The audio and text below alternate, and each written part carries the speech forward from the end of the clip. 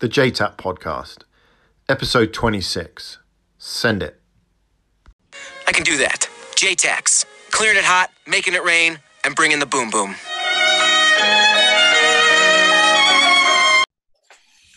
Welcome to the JTAP Podcast, Episode 26.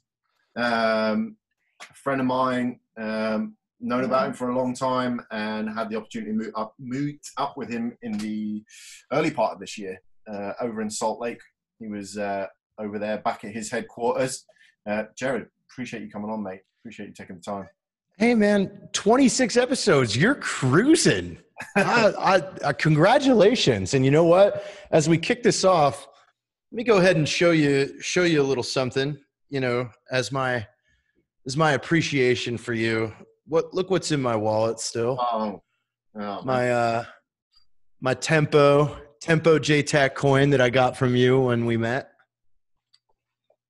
Dude, I like to tell everybody, because obviously of the way the podcasts work, that everyone's opinion here is their own and not that of any organization. Get my little caveats out of the way. I know obviously a lot of people will know you, you know, if there's a celebrity in the JTAC community, maybe you're that one.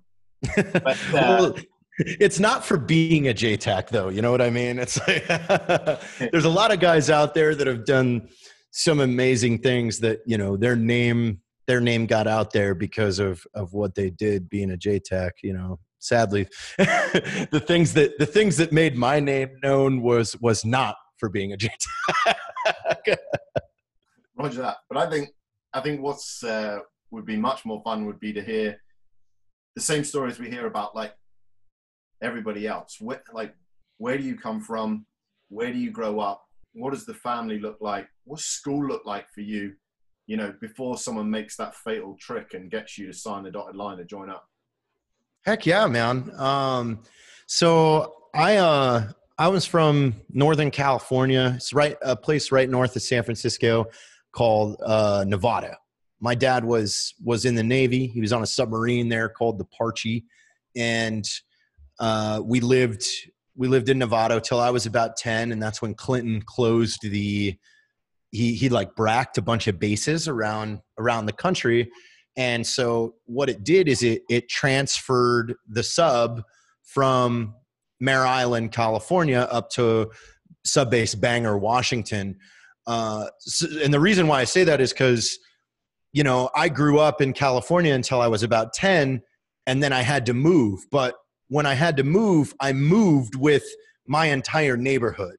So it wasn't like you moved, because the entire sub, everybody that my dad hung out with and my parent and my mom was friends with, everybody moved with us. So it was like we just picked up and woke up in a new place one morning, and it wasn't really like we moved, because we're still hanging out with the same people. You're not necessarily making friends again. It's kind of weird in elementary, because now you've got like this pocket of 10, 15, 20 kids in the same grade that now just showed up out of nowhere, and they all know each other, and they've all known each other forever.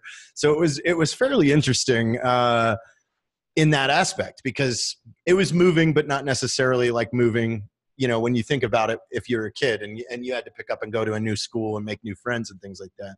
So as I was growing up, my dad was a skateboarder and a surfer when he was a teenager. So he really pushed that on myself and my brother and my sisters. So we were snowboarding, we were skateboarding, and that is what really got me into the film world, was being a skateboarder as a young teenager.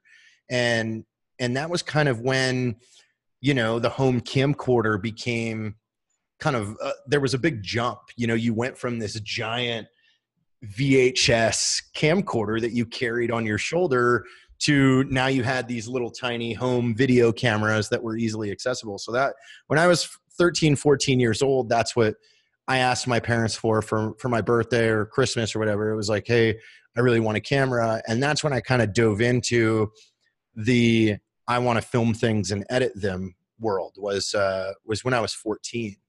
And it was all to make a skate video. It was like, you know, the goal of a skateboarder is to film all the tricks that you can do and then take it to a skate shop and try to get sponsored.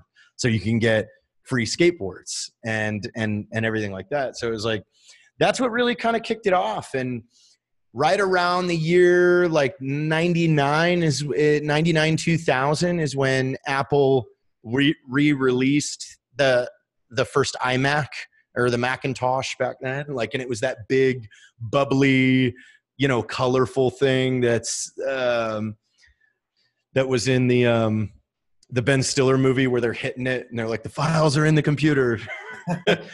And iMovie had come out with it, that came with that first Macintosh. And so in high school, you know, we had a digital media production class or media production class. And that's when I really, you know, kicked off my first editing experience was in ninth grade, 10th grade, taking these media production classes and then using that class to work on a skate video, because your homework and your work in that class was to make a video. Well, I had tons of tapes to make all the skate videos that I wanted. And that's all we worked on for a while.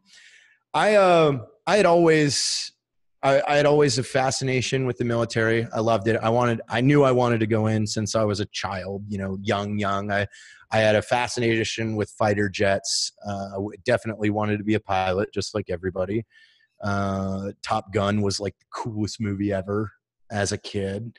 And as September 11th happened, I remember I was in 10th grade, and, you know, coming into school, we were on the West Coast. So by the time we got to school, like, I believe I remember, like, I had gotten to my first class, which was media production. It was that media place, and everybody was gathered around the TV. And it was about 5 minutes after I'd shown up to class is when the second plane hit the towers. And they let school out. I was living on Subbase Bangor at the time. So remember my mom picking us up, and then we sat in a dead stop traffic jam till almost like 6 o'clock, 7 o'clock at night, because the bases were locked down. And then they went into a full every vehicle searched type level of security, you know, force protection, alpha, or, you know, red, or whatever the fuck it is. I don't remember anymore. So I had one more year of high school pretty much. And by the time I turned 17, my dad had gotten orders to Italy, and he was like, hey, you could come with us, but your options are pretty much online school, and you can't really work because the Italian government wouldn't allow Americans that were over there if you couldn't work outside of base pretty much. So I was like, okay, you want me to go to, or my options are to go to Italy and like do fuck all? Like, no, I'll go in the military. And so my dad took me in. He said, I really think you should go Air Force. They treat their people better. They, you know, you have better amenities, you have better bases, you have better deployments and everything like that. And at that time, you know, he had been in the Navy for almost 22 years. So he had a good gauge of kind of what the other services were like. And so I was for it. I was like, yeah, let's go in the Air Force. And I had signed a contract for munition systems apprentice 2W0X1. I wasn't happy about it because I was playing Army my whole life. I wanted to be a soldier. I wanted to fight. I wanted to get in I wanted to go to war to get in the shit. But I was like, you know, at the time it's just like, hey, I got to get out of here. So it was what was the fastest ticket out. And, you know, as I think about it now, I remember, you know, there wasn't a lot of literature or education on any of the Air Force's cool jobs. So to me as a teenager, I thought the Air Force's coolest job was a cop, and they didn't have any cop spots because as soon as 9/11 happened, everybody went in and they wanted to be a security forces guy in the Air Force. So, and, you know, I was looking into dog handling and stuff like that, like, oh, that would be cool. So I shipped off to basic and super unhappy with my job choice. But at the end of the day, it kind of matched me. I was 110 pounds. I wasn't playing sports. I was skating. I was lanky. I was weak. Like I wasn't athletic at all. So it was like, okay, well, at the time I had a high school girlfriend that lived in Washington State. So we had gotten a briefing while I was in basic about being a SEER instructor. And kind of one of the leading reasons why I explored being a SEER instructor was because your entire schooling is in like Washington State. And I'm like, look, I can go back, I could be with my girlfriend. You know, the things that you're thinking about when you're 17 years old, that's like, this is the one girl for the rest of my life. I love her. Yeah. So I'm going to choose my whole career around it. Yeah. Let me change everything because the girl I'm dating when I'm 16 and 17 years old lives in Kitsap County, like you do. So I go into the SEER thing, and the briefing was just kind of cheesy. Like I didn't get it. Like they weren't very good at explaining it to me. So it was just kind of, I was like, okay, what is this? Like we're instructors, we're deployed, we're not deployed, but we don't fight. We don't do that. We teach pilots. Like, I don't understand this. And the guy was like being super like cryptic and almost like pompous. Like, if you can do one push-up, my push-up, then you'll make it as a SEER. And like, he's like holding this kid in the front lane arrest for like 10 minutes. I'm like, okay, I don't get this. Like, I'm confused. I'm long. Let's go. So, and that was one of the things that they said is if at any moment in the SEER brief, you don't like this, you can get up and leave. So I was tagging my friends around along with me. I'm like, let's go. This sounds gay. So we get up. We're looking for our basic training flight because this was upstairs somewhere. A drill instructor tells us where our team is, and we walk in and they're all hanging out in a classroom. And we like, what are you waiting? They said, we're getting some briefing. I was like, okay. So we sit down, and then this gigantic linebacker of a human, which to me, again, at the time I'm 110 pounds. I don't know what he looks like in real life, but this is my memory of him. It's just this massive dude named Sergeant Hayes comes in, and he's got BDUs, and he's got the Rippled Sole Ultima jungle boots, and he's got special forces patches he's got the arrowheads on both his shoulders, and he's got all these schools on his these badges on his chest, and he's just walking in, like he just got done smoking a cigar pretty much. And I'm going to date myself a little bit here, because recently on Instagram I was called a boomer. He grabs a piece of chalk and goes to the chalkboard. and he looks at everybody and he's like, who here likes money? That was his opening statement. And like, everybody's kind of looking around like, I guess I like money. And he writes like this $225 on the board. And he's like, who here likes to skydive or jump out of, who here thinks jumping out of airplanes is cool? And like a couple guys are like, yeah, I guess I think that's cool. Writes another number with a $sign on the board. He's like, who here likes explosives? Writes another figure. He keeps going. Who here likes diving? Now looking back on it, it's like he really sold us on something that maybe like 10 TACPs got to do in their career, go to dive school and get demo pay.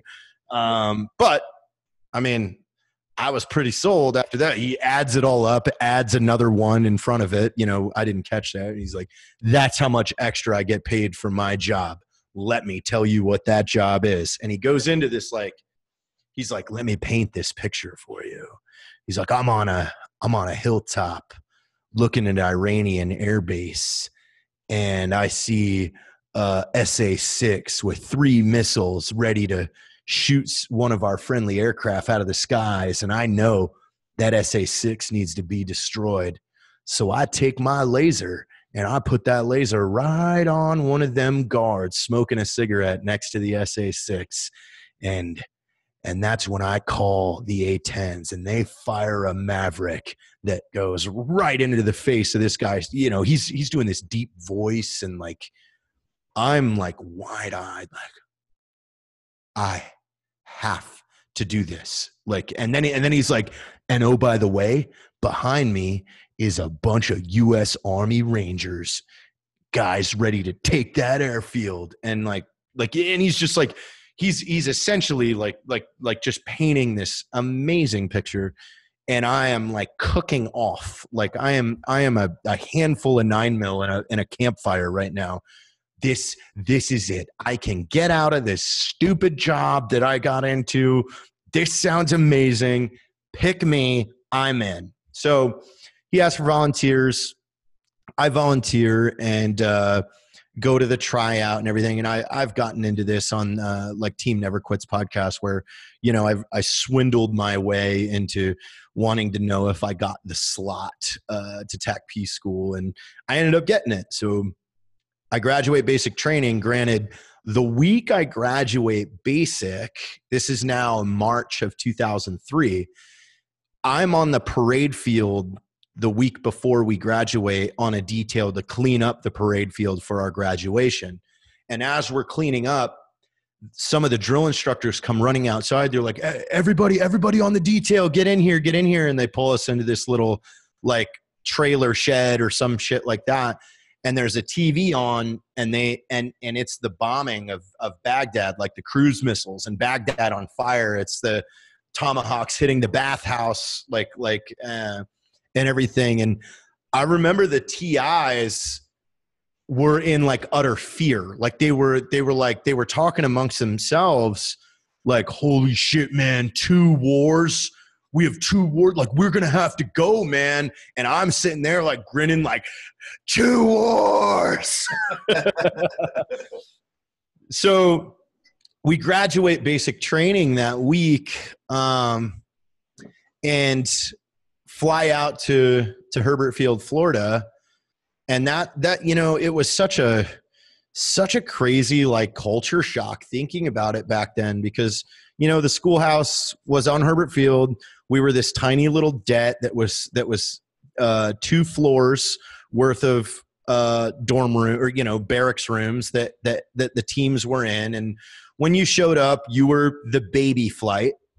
You had the father flight was about to graduate, and then you had the 2 flights that were on team, you know, at the time, and it was Eagle, Falcon, and Hawk. And I show up and I'm an Eagle baby, and that's what everybody is calling you, you know. So you're getting used to this whole new like forms of acronyms and nicknames and things like that. So like I remember, you know, I've got that green duffel bag with my name stenciled on it, and I'm wearing blues, Air Force blues, and everybody's like, oh, look at the new Eagle babies. And you're like, what? Like, what the fuck's an Eagle baby? So that first night, we're all sitting in the day room, and I remember this guy comes in. He's actually David Carden now, who is the ops superintendent over at one of the STSs. And he starts he's like the first dude that, like, when you show up at a frat, that kind of gives you the lay of the land. He wasn't my father flight. He was a Hawk flight guy, but he was there to like tell us all about. It was like, all right, you're not allowed in the pool day room. Like they had a pool table. He's like, you're not allowed in there until you get, you know, until you've started class. If a father flight guy does this, you're supposed to do that. Get out of his way. Your baby flight smoke session will be this Saturday. And you're like, what's a baby flight smoke session? It's like, well, your father flight's about to graduate, and it's tradition that they are going to wake you up on Saturday morning, take you to the PT field and smoke the shit out of you, but they're going to teach you how to start the class properly. And we're like, okay. So that whole week we're cleaning, you know, you're doing stupid details all day. I'm polishing fucking kick plates on the doors in the barracks and stuff like that. And Saturday rolls around. My father flight comes banging on the doors. Ooh, before that, Friday night at about 10:30, 11 p.m., you know, we're all fresh out of basic. This is the first time, you know, we've kind of been left alone in the evenings, and I'm in the largest room in the schoolhouse that has 4 people in it, though. So every other room is just 2 guys, it's a bunk bed and a bathroom that you share with another room with a bunk bed and a bathroom. Well, it's 4 guys to the room with 1 bathroom and a little fridge. So we're all, and it happened to be the guys that I went to basic training with that came in. So we've all been friends. So we're having like the time of our lives, like sitting in our gray Air Force PT shirts, just talking about, I was drawing this giant like death on call tattoo and a permanent marker on my buddy's back. And at about 11:30, we hear the father flight come barreling into the debt because of curfew and things like that. And they're hammered. All right. And so they kick our door open, they're kicking it. And this guy named Sergeant Carl, who I believe he's still up in Washington State in the Guard. And he was a prior Marine, and he comes in my room and he starts, knife handing all 4 of us. And he's like telling us, he's giving us that scary 1,000-yard, stare pep talk of, you don't know if he's threatening you or if, what's going to happen here. So he points at me. He's like, come here. So I roll over to him and he puts me in a headlock and he's like, now you see this, you want your elbow to line up with the sternum, and then you do this, and then he squeezes and I pass out. And, I wake up a couple minutes later and he's gone, and my friends are just there like wide-eyed, like, don't make a noise, he might come back. Just shit-faced hammered. I got choked out the first night. Then we get woken up that morning. It was like it was more like 4 o'clock in the morning. They were all pretty drunk, so they waited a little while. Yeah, had lion. And they tell us, you have 5 minutes to get to the PT field, which the PT field is about 3/4 of a mile from the det to the field. And then when we get there, they have all their vehicles there with the headlights on, and then they've got ice chests and stuff like that. And they smoke us up and, running us through the order of exercises, which was kind of our thing back then. And they're teaching us how to enter and exit so you don't get fucked up by the instructors. And it was just fun. Like that type of stuff was awesome. It was like, to me, everything that happened was like this tradition, this rite of passage. Like, ooh, I got tomorrow, I got to get to bed. Tomorrow's our baby flight smoking event, and it was just so exciting. And getting to go through the course, then some of the things that really come to mind, Ray Lozano, the first TACP ever killed in combat, was killed while I was in block 1 of the course. And I remember the instructors walking in and like, hey, we had a TACP killed in action today. And it was just like, this like surreal moment for everybody, not just the students, but the instructors, because they're like, holy shit, these wars are real. Like, we just lost a TACP in combat. Like, this shit is going down. And everybody's just like, holy fuck. I went through the field in July. It was hotter than shit. And we were on our student movement, which is they would give you like some ungodly student movement back then to like defeat you. So like we got like a point that was 34 kilometers away or some bullshit like that. But like really they're just fucking with you. Like you don't actually walk that 34 kilometers. They cut it off about midway through. But I remember, this is the final night of the FTX is when you're doing the student movement. So you've been awake for 5 days, up to this point. You haven't really slept. It rained a couple times while I was out there, so it was kind of shitty. But they called us at about 3 o'clock. The second to last day is we're on the student movement. We're in the middle of like shin deep swamp and these trees that are like quarter to dime thick that are just coming up out of this swamp. And they call over the radio and they're like, hey, you guys need to halt. They're about to test a Moab on Eglin. And this is in 2003. And I don't know if this was the first test or this was like hey, we're kicking the dust off of the Moabs because we might need to use them. But so they tell us to halt, and that's the footage they used for that last one as well. probably. Everybody falls asleep. Like everybody was just wedged. You had your ruck. You're just wedged into these trees, and you're in, almost knee deep water, and then everybody just went to sleep. And like 5 or 6 hours go by, and finally, like, I hear our guy that was designated the RTO, like, everybody wake the fuck up. Like, we overslept. And the instructors couldn't find us. Like, they were like, we passed out, and then they didn't know where we were or something. I don't really know if that was made up or not, but we walked another, 10 hours or so. And then they finally picked us up. And, I remember they had a box of apples because we were fucking starving, man. Like, you're burning so many calories in that FTX. It's like, I remember fucking going through like 3 apples. They picked us up at like midnight on Friday, and that was the last. And like, I couldn't believe it. Like, I just made it through the field. That's where everybody falls out in the schoolhouse. I never thought I was going to graduate the schoolhouse because I was this tiny little fucking weak kid, but I turned out I could run pretty decent back then. So that, and my PT scores were nice, and that earned me an airborne slot. So I left the schoolhouse in August of 2003, went to Fort Benning in Charlie Company, and went to airborne school, and that was fun. It was, again, tradition. Like, I was so enthralled in all these traditions. Like, I was so excited that I get to do it. Like, jump boots and airborne school. Like, this is all like super, super military tradition stuff. So I was super into that. And I left airborne school and go to Fairchild for SEER. And now I get to show up to an Air Force school with a beret and jump wings. And it's like, oh man, I am the coolest kid on the block now. and you got to see what SEER does.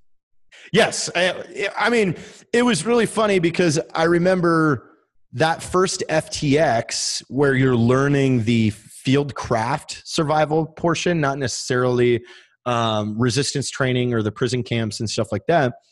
But I remember we walked in with our gear, maybe a kilometer. And he's like, all right, here it is. And I'm like, that's it? This is all we're walking? We set up camp.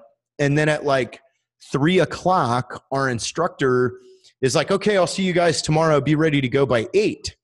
And I like raised my hand, and he's like, what, Taylor? I'm like, you're leaving? Like, what are we supposed to do? He goes, I don't care. Fucking make a fire, sit around, take a nap. I'll see you tomorrow. And I'm like, I wasn't used to it because if you're in an FTX, like, you're pulling security, you're going to get fucked with. They're going to attack your base. They're going to do this. I'm like, wait a minute, what? Like, we're 3:00 and we're done. Like, just fucking, I've never slept so much than I did when I was on SEER.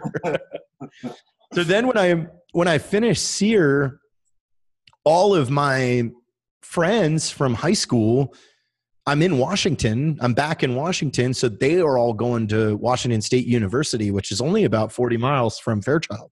So I took leave en route and hitched a ride over to Fairchild, or I'm sorry, not Fairchild, but Pullman, and hung out at Washington State University for like a week. And I did the, typical young TACP, military thing. I'm wearing dog tags and telling everybody how cool I am because I just went through Rambo survival school and all this bullshit. Like, you think about how you spoke about being a TACP when you first became one, and you're like, oh, stop it.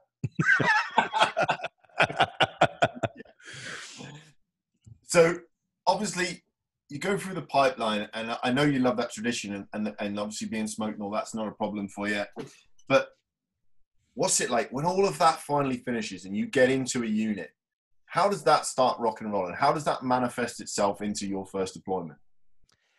It was the same same kind of ordeal. So I was, the guys at the schoolhouse really hyped up that Fort Bragg, the 14th ASOS, was the best place that you could go as a TACP. Like, if you want to go be a crazy person and eventually go on the soft side of things, like the 14th ASOS is your gateway. And it was like, holy shit, I get to go to the fucking coolest unit.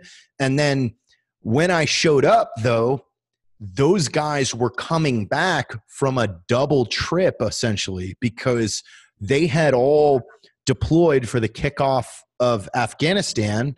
And when they were done, like a lot of them had done Afghanistan and then back to back Iraq. Like there was something, and it wasn't, there was a couple guys that did this, and I don't remember the exact figures, but 14th ASOS historians could probably do it. But there were people that did 600 days of a rotation because they did an Afghanistan to Iraq and did the Iraq invasion. And then nobody was leaving anytime soon after that. So you kind of just got stuck over there and kept working because we were still doing a lot of heavy fighting. So there was a few guys that, had been, the 14th had been continuously deployed for like 600 and some odd days. And then finally it was like when I showed up 2 weeks later, this whole mess of guys got back. And the 14th was given like a break for 7 or 8 months. So I remember going to the Christmas party in 2003, and that's when Lee Blackwell had just returned back from Iraq. And that Lee Blackwell was Ray Lozano's JTAC when Ray Lozano was killed. So it was like, he shakes my hand. He's like, I'm going to be your new boss. And I'm just like, oh.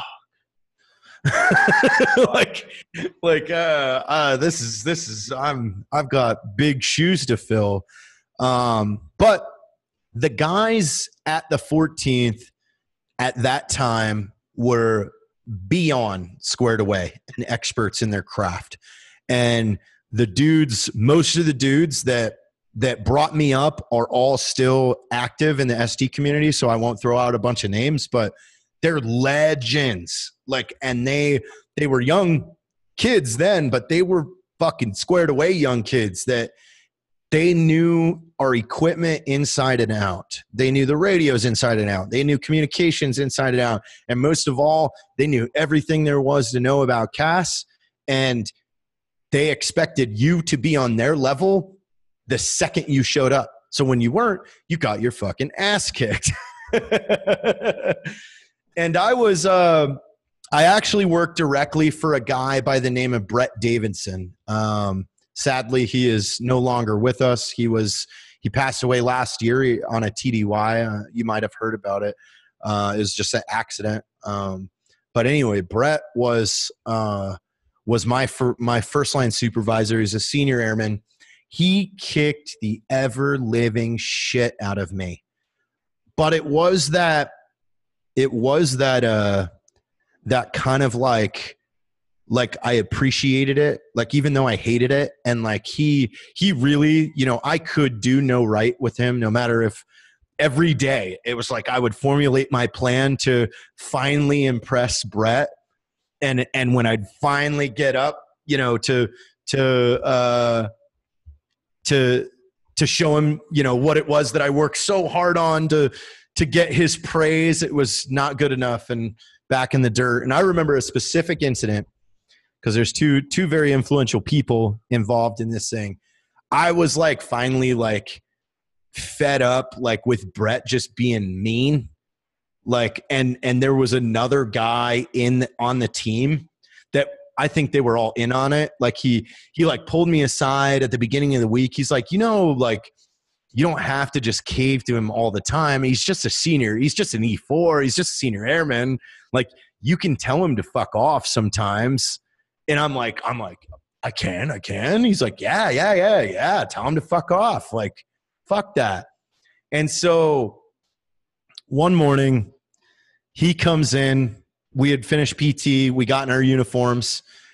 I'm sitting at one of the desks doing map map work. And, back then, and I say this like I'm old as shit, which I guess I am now, but we had one computer in the office and nobody used it because nobody had any. The only time we got on the computer was to get on MySpace or Hot or Not. And yeah, back then there were no firewalls on government computers. Like you could fucking get to anything you wanted. And you didn't have to have an ID card to get into anything. It was just, there's the computer. So like I'm sitting there doing map work and Brett walks in and he goes, "Hey, give me that chair." Because there wasn't enough chairs for everybody in the office. And I'm, now I look over at that dude who's now, his name's Jeff Tardif. He's like, yeah, now's your time. He's trying to take your chair. That's not an order of a higher ranking guy. Like you can, and I was like, no. And like Brett like backed up and his eyes like went wide and he was like, "What the fuck did you just say to me?" I was like, "No, I'm not getting out of this chair." And he goes, "Take your blouse off." And I'm like, fuck. So I take my blouse off and he's like turning beat red. He goes, "Get the fuck outside." And like, we go out in the bay and I just get the dog shit smoked out of me to the point where like, I'm now like he finally like quits because I just fucking like folded and I'm crying. I'm an 18-year-old kid. I'm like, "He's so mean. You're fucking beating me up." And I remember DeLorean Sheridan, a guy that he's a Silver Star recipient, combat controller. He's a Cy John Award winner. Like he's another guy that really has done some amazing things in these career fields. He comes walking out as I'm just fucking a total mess. And he puts his hand on my shoulder and he's like, "Come on, man. Pull your shit together." He's like, you're a fucking 14th ASOS TAC piece. Start acting like it, because everything that dude in there is doing is to get you ready for what you're about to fucking go face." And he's like, and no matter what he does here, it will not even compare to what you're about to get down there. And I remember fucking like finally like kind of understanding it when DeLorean put it that way. And I was like, "Oh, okay, I'm sorry. Okay. All right." And, so there was another like 2 to 3 months of just hard training every single day, getting the shit smoked out of you. No one was nice to you. And then I remember it very vividly. I come in the Alpha Flight room one morning after PT, like got in a nice uniform again. And I walk in and everybody is standing kind of on the outsides of the walls and they're all looking right at me. And Brett is kind of right in the center with his eyes, just like I fucking slashed 3 of our Humvee tires. And he goes, he looks at me, he goes, "You got to be fucking kidding me, Cherry." And because they call this, I was Cherry Chuck Taylor, Cherry Chuck, Cherry. I don't remember all my Cherry names, but he's like, "You got to be fucking kidding me, Cherry." And I'm like, "Fuck, what did I forget? What did I do? Did I not gas up a vehicle? Did I not do generator 1800s?" I'm like, "What?" He goes, Nope. Ain't even playing with you this morning. Get your blouse off." And I'm like, fuck. Like, we just got done with PT. We ran the flight line. I'm fucking smoked as shit.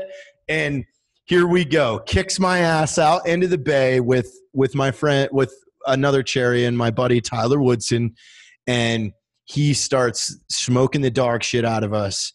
And then another guy comes out and almost like he taps Brett out. And this guy named Rudy Bengdig comes out, starts smoking the dog shit out of us. And then another dude rolls out. Kevin Carpenter starts comedically smoking the dog shit out of us because Kevin's super nice. He's really funny and just always has something funny to say. And then like they just keep going. There's another guy coming in, just now do this, carry these jerry cans, run up the hill, push-ups, flutter kicks, everything. And they move us back into this pit. They filled this pit full of water. And now he has us doing flutter kicks in the pit, on your face, on your backs, on your face. And like to the point where like I'm fucking at muscle failure, man. This is miserable. Like, God damn it. Like I've been at the 14th for 6-7 months now. And I'm like, this is fucking life now, is every goddamn day is just getting the shit kicked out of you. And I remember he's like, push-ups, go. And I'm doing push-ups, and he puts his boot on my shoulder blades and pushes me under the water. And I'm like, holy shit, we're stepping this up. Like, I'm like trying to get up, and then he lets me up, and I get up and I breathe. He goes, don't fucking fight me. And he pushes me back down in the water, and he lets me back up, and he goes, I'll tell you when to get up. And he pushes me back down in the water. And then I feel his boot leave, and I'm waiting. And then I hear him yell. He's like, recover. And I stand up and I do the TACP thing and come to attention, and I yell gung ho, and I've got mud and water and shit all in my eyes and face. And when I wipe my face away, the entire team is standing around the pit. And the first guy steps up, and he's like, welcome to Alpha Flight. And every dude shakes my hand, and it was like, now, that was it. The next morning I come in, nobody's yelling at me. Nobody's telling me, like, I like kind of like look around like, okay. And then, and like I go to Brett, and I'm like, what do you want me to do? He goes, that's up to you, man. You know what you need to train on. Go work on what you think you need to work on. And I'm like, holy shit, like fucking A. Just like that.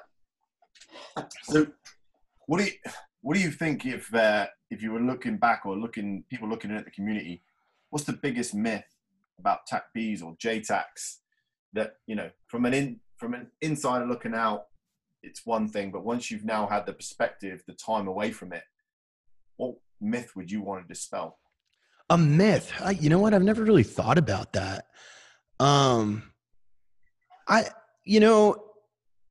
More so rather than like myths for me, I've had a lot of time now that I'm, I feel like this. I have some very strong opinions on the TACP career field. Having, I spent 14 years and 8 months as a TACP, before transitioning out and doing the entertainment thing that I do now. And it's, to me, like, I really think the one thing that's missing from the career field in this job is maturity. And I personally believe, and people might disagree with me, I don't really care, but I think there should be an age limit on entry. I think you should have to be 25, because when I look back at the mistakes that I made when I was deployed and when I was by myself, because again, like, you find yourself by yourself as an E4, I wasn't even 21 yet as a JTAC and an E4. So when I look back on the things that the missions that I had messed up, or things that I fought the Army on, or just was not really a team player for the mission, because I was making it an ego thing, making it a "you're Army, I'm Air Force" thing, rather than a "hey, we're all here to fucking to achieve this in our battle space."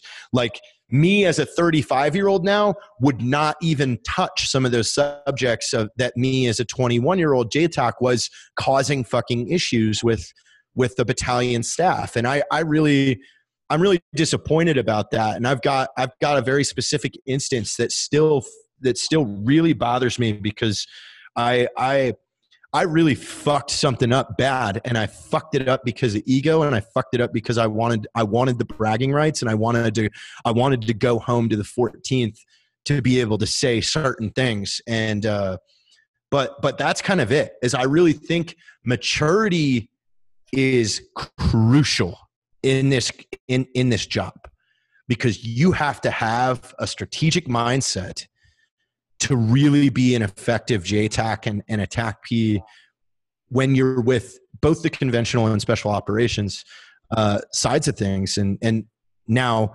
granted, our career field, the 1 Zulu 3, I believe, I'm not sure. I'll just go 1 Charlie 4, because that's what I'm used to. we've solved the maturity piece when it comes to TAC-Ping for the special operations community, because we don't let brand new guys go over there. You have to become a JTAC, you have to assess, you have to have deployments under your belt. That's good. But I really think there should be an entry age limit higher than 18 to become a TAC-P, because even on the conventional side, like, you have a lot of power. You bring an incredible force multiplier to the battalion, and you need to be of a good mindset to make that effective and not be bogging yourself down with a bunch of stupid bullshit. And you know, man, just thinking back to how much stupid bullshit that I caused for my E6s and my O3s, like, and these guys were having to deal with this because I was a young fucking idiot kid just running his mouth thinking he's fucking cool rather than being there to do the mission. Like that's my big thing. I think the maturity and the age thing is something that we as a community should look at. Yeah, I think it's interesting because our model is so different to your model, in as much as you have to be an NCO first, you have to have served first, you have to have a background in fires. I mean, I was on my 4th tour at that point. I'd been to Iraq and I'd been Afghanistan. I've been to Iraq twice and Afghanistan before I ever got on a JTAC course. Yeah. And that solves this whole problem. You know what I mean? And that was in a completely different role. Like and then, well, not completely different role, but, infantry base, blah, blah, blah, blah. And then in I came, and then off I started rocking and rolling in that community. Now, I'm not saying our way's right or anything like that, but I'm just saying we have 2 different models that kind of forces us to be older when we start, just because you have to go through those hoops. So by the nature of it, you are older. Yeah. And the same thing with when I was an instructor for the schoolhouse. I wish I was 10 years older. Had I not been at the schoolhouse when I just turned 26, I would have had a different mindset in approaching instruction and in approaching shaping future TAC-Ps. And I feel like there are a number of TAC-Ps out there right now that I owe an apology to, because I was an angry little fucking cunt for a while that, had a brutal deployment, and I came out of that deployment and went to be an instructor, and I wanted to take my hate and discontent and unfair treatment out on these kids for the sole reason of, well, that's what I had done to me. Not, does this make a better TAC-P? No, you're going to suffer because I had to suffer. And that's not a fucking answer, man. So it's like, guys that were part of Hawk 7-9 and Hawk 8-0, Hawk 8-1, 2, and 3, like, I could have been a better instructor, and I had my fucking my focus then was fucked up, and I didn't really find my way as a teacher in the schoolhouse till Hawk 8-4 and on, when I finally clicked that, hey, these are your replacements. These are guys you're going to lead. These are guys you're going to work with later down the road. It's time you start treating it as such and stop treating it like you need to prove something. Yeah. I think you make a great point there about the fact that, you need to be able to invest in people, because I think the time that we're getting with people is shorter and shorter. That, the powers that be want to give you less resource. They want to give you less time. But they also want you to go, hey, by the way, we're going to add all these extra layers of technology, and the guys need to know it. So if you're spending all that time sort of expelling unnecessary energy, you're not investing in the education of those personnel. Now, I'm not saying there isn't something to be said for, expecting a higher standard of people, but what I'm saying is you need to invest in much as in them as you are in yourself. That's just the way. I mean, I'm just sort of like, that's the way I heard what you were saying. Yeah. I mean, I was there to teach, and that I wasn't there to select. No. And that right there is the best way to put it. And I didn't realize that until probably 2010, 2011. But once I did, and I've heard some feedback from those later classes that really make me happy, especially from some of the officers that said they really enjoyed my method of instruction and things like that. So it was like, I wish I would have went to be an instructor after I was 30 years old and not as a young brand new, you know, fresh off the line JTAC, like things like that. Like, Roger that. What was your favorite platform? you know, Apache's really, I love the H64, man. And that kind of goes into what I was talking about. You know, I was in Baghdad. I was 800 meters northwest of the border of Sadr City.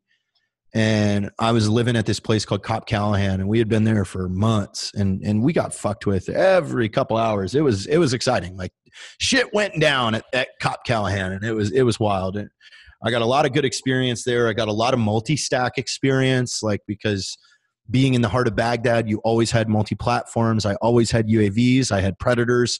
You know, the Jock was at Camp Victory, so they were always wanting to be involved in everything that was going on. So it was like you always had a bunch of shit in the sky, and that got me really good at ACAs and snap ACAs. I was doing a ton of snap ACAs where I was building these products to deconflict airspace with pro words, and you know, initiating those pro words, and then I knew where everything was at in the airspace.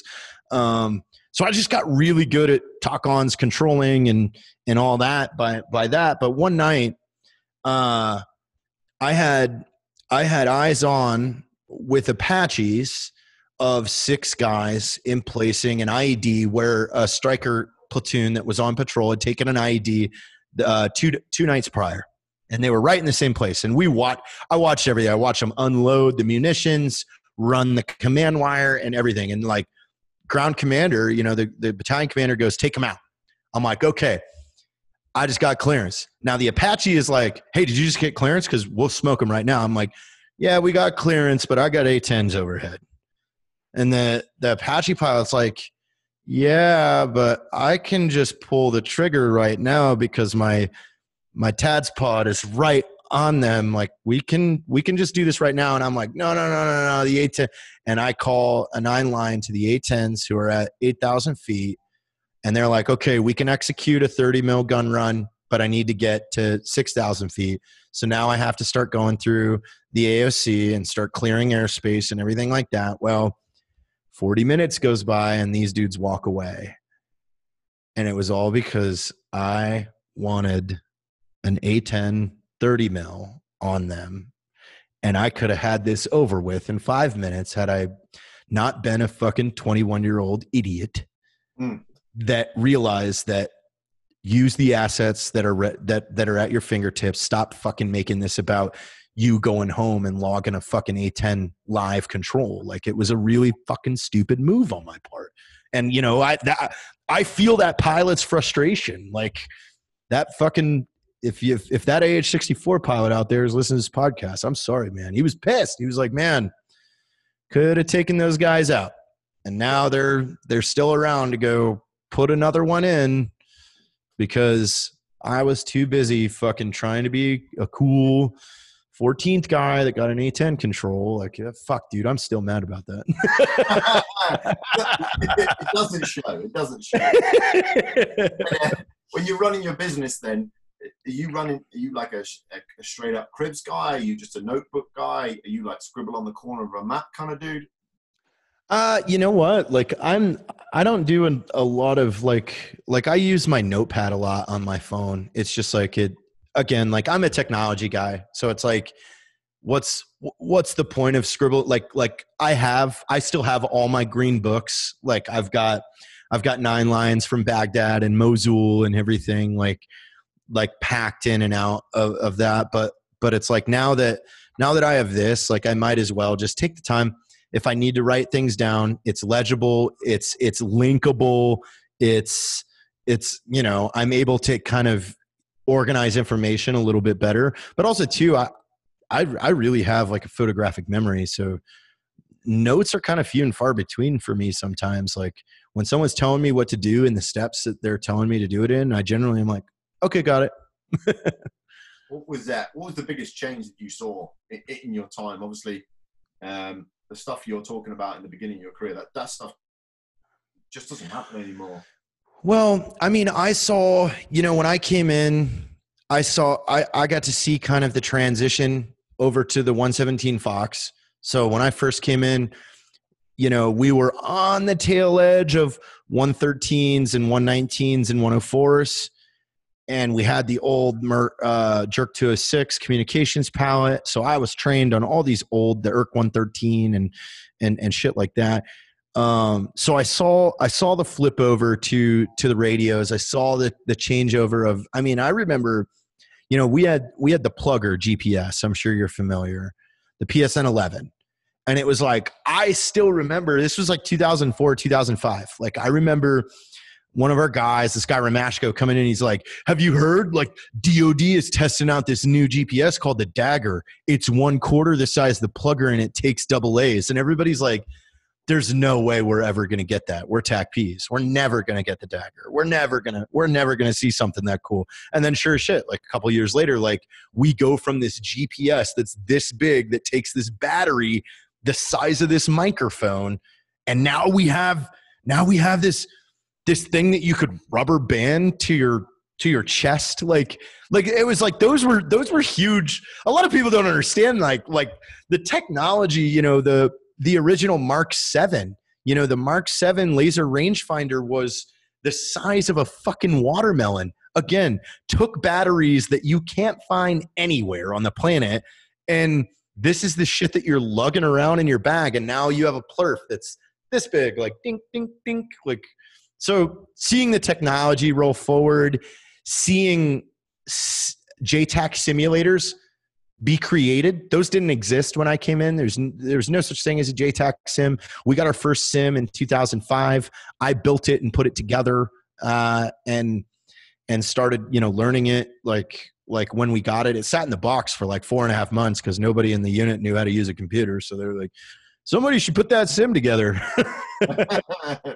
So yeah, seeing that, and then seeing now what they have the, you know, the 280-degree dome sims and things like that. It's like, wow, that's super cool. So yeah, seeing the technology catch up with us, you know, digital casts, I'm not really up on, so I can't, I mean, I saw it start.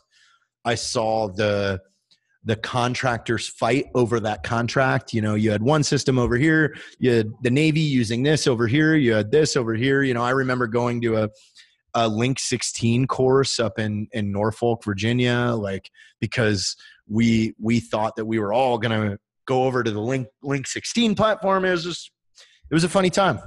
Yeah. What, if you could go back and maybe speak to yourself, or maybe even a young guy, you know, coming in now, starting off and coming into this career field, it'd be fun, like, just to go back and say something to yourself. What 3 things would you say? Like, hey man, they're going to teach you these things, so don't even worry about that. But have these 3 things dialed in before you go for this. Yeah, I would. All 3 things would go into one. Know why you're there supporting the Army, and know that you're there to support the Army. Yes, they're not your boss, but you are a combat force multiplier for them. Do not roll in here and make this harder for them. Do not roll in here and act like a fucking asshole either, because you're representing the Air Force, you're representing TACPs. Like, stop your horse shit of, I can roll my sleeves up because I can, or I can, you know, do X, Y, and Z and blah, blah, blah, blah, blah. You're not the boss of me. Like, get over that attitude. Be there to be part of the team. Yeah. I mean, I think that's sage advice for anyone. No, it doesn't matter what field they're in. You know, be humble enough to just like deliver on the task that you're there. Yeah. And it's like, if you show up, yes, the Army is going to fucking come up with some dumb shit. They always do, but handle it accordingly and handle it the right way, and handle it like, if you're always a help to those guys, and you're always knowledgeable, and you're approachable, and you're credible, and everything, the WIC fucking whatever, I think that's their motto or whatever, credible, approachable, humble, or whatever. If you are those things, then the Army's going to give you those passes when you need them. But if you show up with your nose in the air, like, fuck you guys, I don't have to listen to you, I'm just the JTAC, man, you're fucking up. Yeah. What's your best tip and I know that might be a slightly British term, but what's the funniest story that sticks out in your mind? You know, if someone was to come along to me today, what would they turn around and they'd say, hey, you want to get Jerry to tell you this story? I have so many, man. There's so many, so many I can't talk about. I mean, there's just so many. I remember like going to a single wide strip club in Camp Lejeune, and I was driving, I was driving the duty van while my superiors were hammered and like JMPIing the door out of the van, like while we're going down the freeway, and we pulled into a Walmart parking lot, and they're contemplating and planning to flip over the security guy's Geo Metro. Like, it's just, there's so many super wild TDY stories back in the day, like when you could kind of get that wild. Okay, all right. I've got a pinpointed one. It was Harrisburg, Pennsylvania. We were with this big group of us, and there was like 16 to 18 of us from the 14th ASOS, and then the 148th ASOS was up there, and they were drilling that weekend, so there was like 25 of them, and we all went to this bar together. So now in plain clothes, you've got like 40 TAC-Ps in one bar. And me and the leader of the trip, we were the ranking guys. I was number 2, he was number 1, and he's up at the Pentagon now. And he was an MMA fighter. So, and he's gigantic. We showed up at the bar first before anybody, and we had met this like kind of tiny young guy that he was in a band, and he was hanging out with us, and he was a super cool dude. So the night rolls on, it's getting a little later, and things are heating up. And this guy, his name's Adam. If you go on Spotify and search Villain, VYLAN, his music is amazing, by the way. Like this kid still puts out the fucking greatest music ever.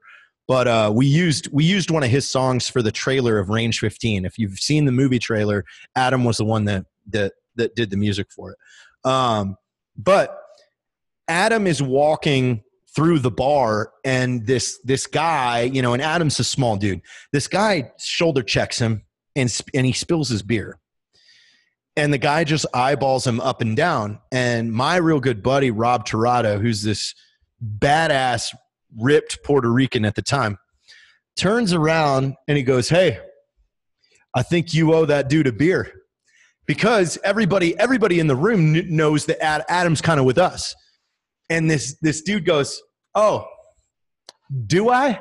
And he goes, and his two buddies walk over, and Rob was playing pool. So Rob is sitting on the pool stick. He turns around and he's looking, and the three of them walk up, and he goes, "I'll say that again. I think you owe him a beer. So why don't you go get on that?" And the dude goes to step forward. And when the dude goes to step forward, one of the guys from the 148th ASOS unplugs the jukebox, like the sound thing. So now it's silent. And now all of us gets our attention, and we see Rob squaring up with these guys, with Adam standing next to him. And then you just hear watches and ring. And you realize, and it was the funniest thing, because these two dudes start to realize that every jacked motherfucker in this bar is in on this now. This goes on for 2 minutes, man. You're just hearing this, dudes taking off button ups, rolling up sleeves, and the guy's "All right, think I'm gonna go buy that guy a beer?" He goes, "Yeah, after you buy that beer, maybe hit another bar." He goes, "Yeah, we'll hit another bar." Check.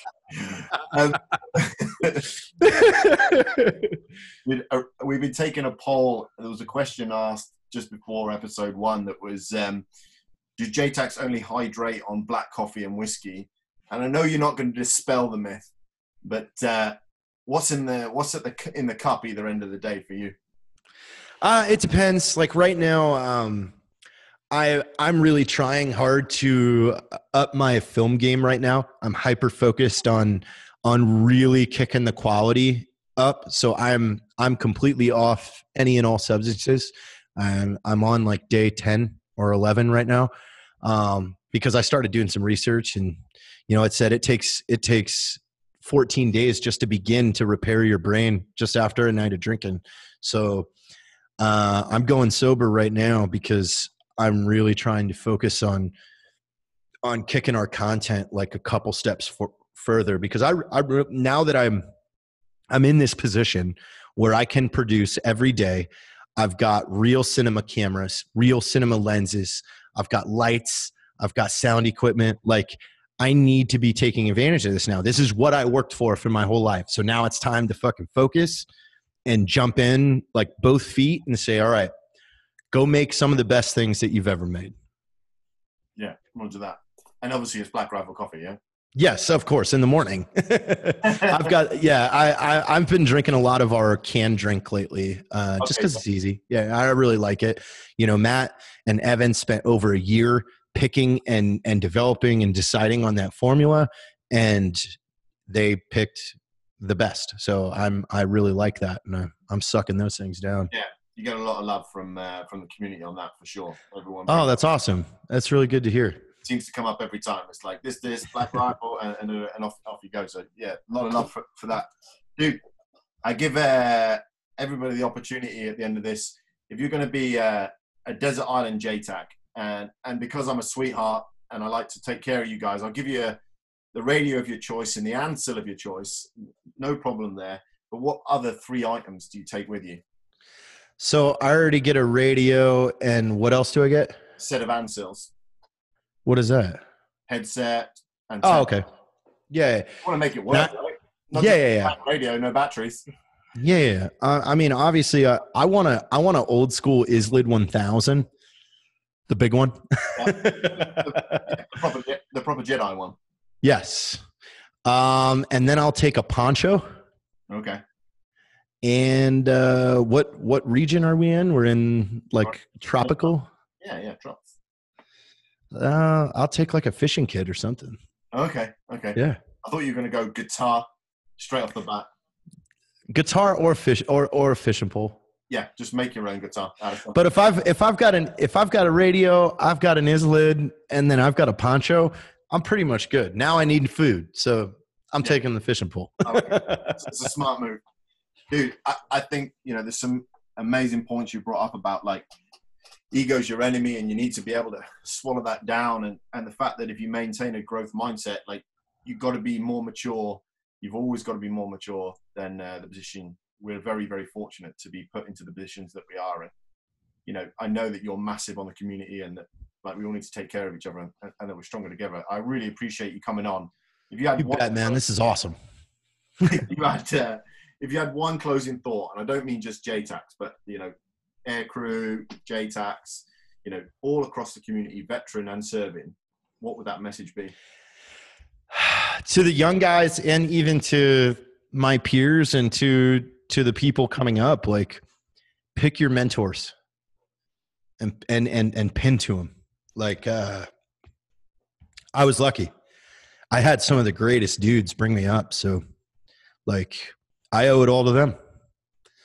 And that should be a focus, like all the way, is whether you're in tech school or your goal is to go to WIC, like pick your mentors, pick them wisely, and then pin to them constantly. I mean, I still to this day talk to those guys every other week, like the same dudes that brought me up, I'm still calling, because they're just, they're the ones, they're the reason. Roger that, mate. And, I also too, like the final thing is I have to thank the community, because the TACP community was my first audience. It was them and their praise and their push, them saying, hey, I like that, do more of that, is what got me here. now, because at the end of the day, they were the first people that ever watched anything I made. Yeah. Like, we love you, man. We love what you do. We love what you pump out, and we're all here to support you. And I know you're here to support us. So, I mean, I appreciate you coming on. You bet, man. Thank you. It was a pleasure. Thank you, and I appreciate you taking the time to listen. All our podcasts sit on the 9 Foot Night Killer Collective, Soul Feed, Forge Not Made, and the JTAP podcast. Take some time, maybe listen to one of the other podcast series that you're not listening to, and give us your feedback. All these things only happen because of the 9 Foot Night Killer community, and we really appreciate them. Thank you, everybody, for listening.